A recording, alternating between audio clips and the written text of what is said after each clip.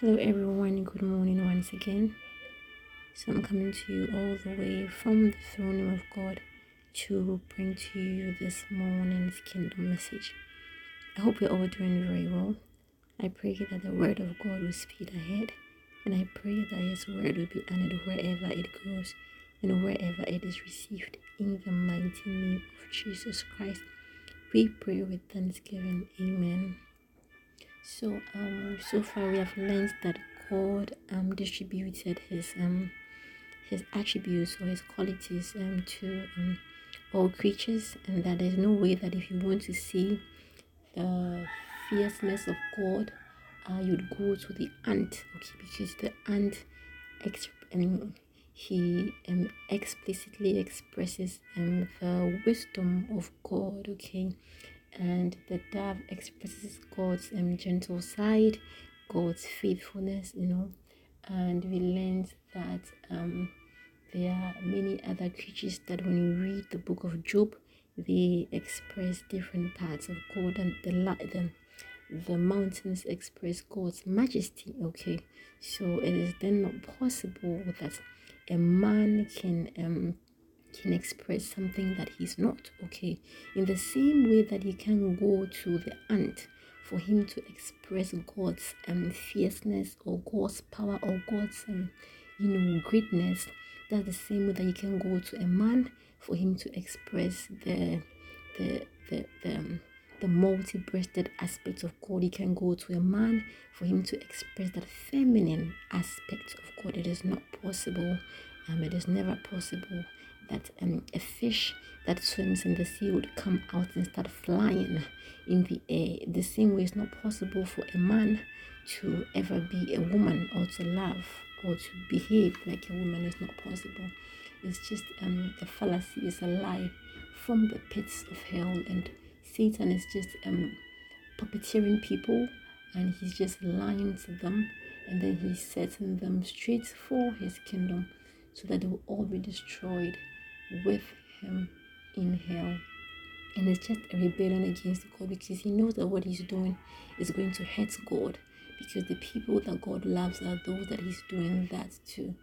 And it's just an attempt to get God angry. Okay, so that is just that. And then we also have learned that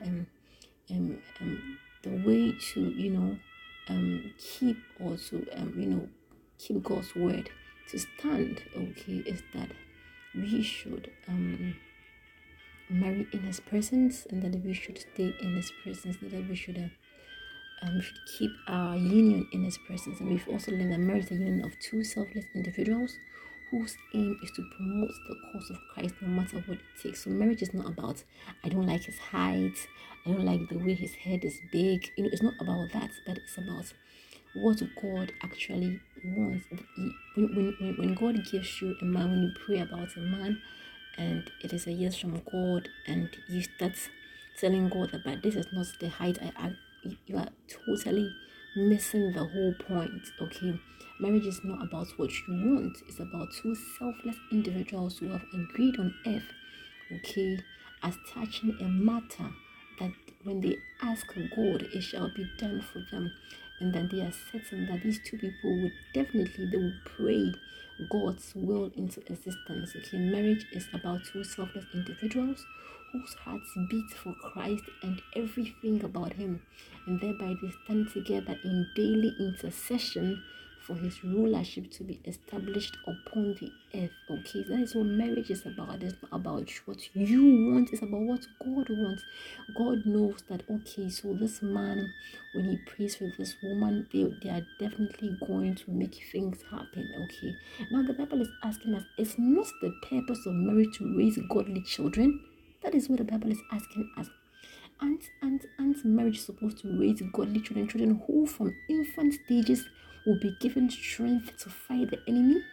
According to Psalm 8 verse 2, says, out of the mouth of babes and sucklings hast thou ordained strength because of thine enemy, that thou mightest tell the enemy and the avenger. Okay, that is what the purpose of these godly offsprings are for, because God is equipping babies. God is putting into the mouths of of babies and sucklings, the strength, the power to overcome the enemy so that children are able to pray for things to happen. That's what God is intending on doing. It is not about what you want. It's not like about you wanting that tall man. Then when you go and marry that tall man, your offsprings are not endowed. They're not from God. So they're not able to do what God wants. He says that let them marry in his presence. Let the marriage be sustained in his presence. In that way, they can fill the earth with their kind of people, because Satan knew what this is all about. He was able to make Cain wipe out. See, he was able to make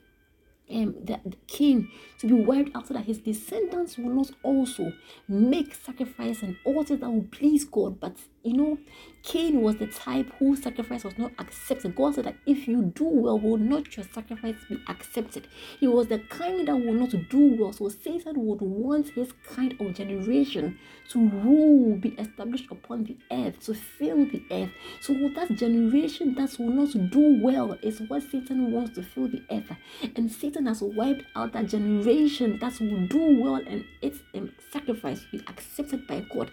This is what this whole thing is about. It's about filling the earth with God's own people, with God's special people, with people after God's heart, with people whose babies, whose sucklings will be ordained with strength to steal the enemy avenger, so that when they raise up sacrifices, God will come down. This is the kind of generation God wants. That when these children will raise up sacrifices, they will steal the enemy, the avenger. See, it is time for believers to stop thinking about what they want and seek for God's will concerning their marriages. This is one sure way to resist the spirit of the LGBTQ. We can only resist it. We cannot stop it. Okay. It seems like the prophecy in Revelation chapter 13, verse 7 to 8 is manifesting itself in these last days. The beast was allowed to wage war against God's holy people and to conquer them.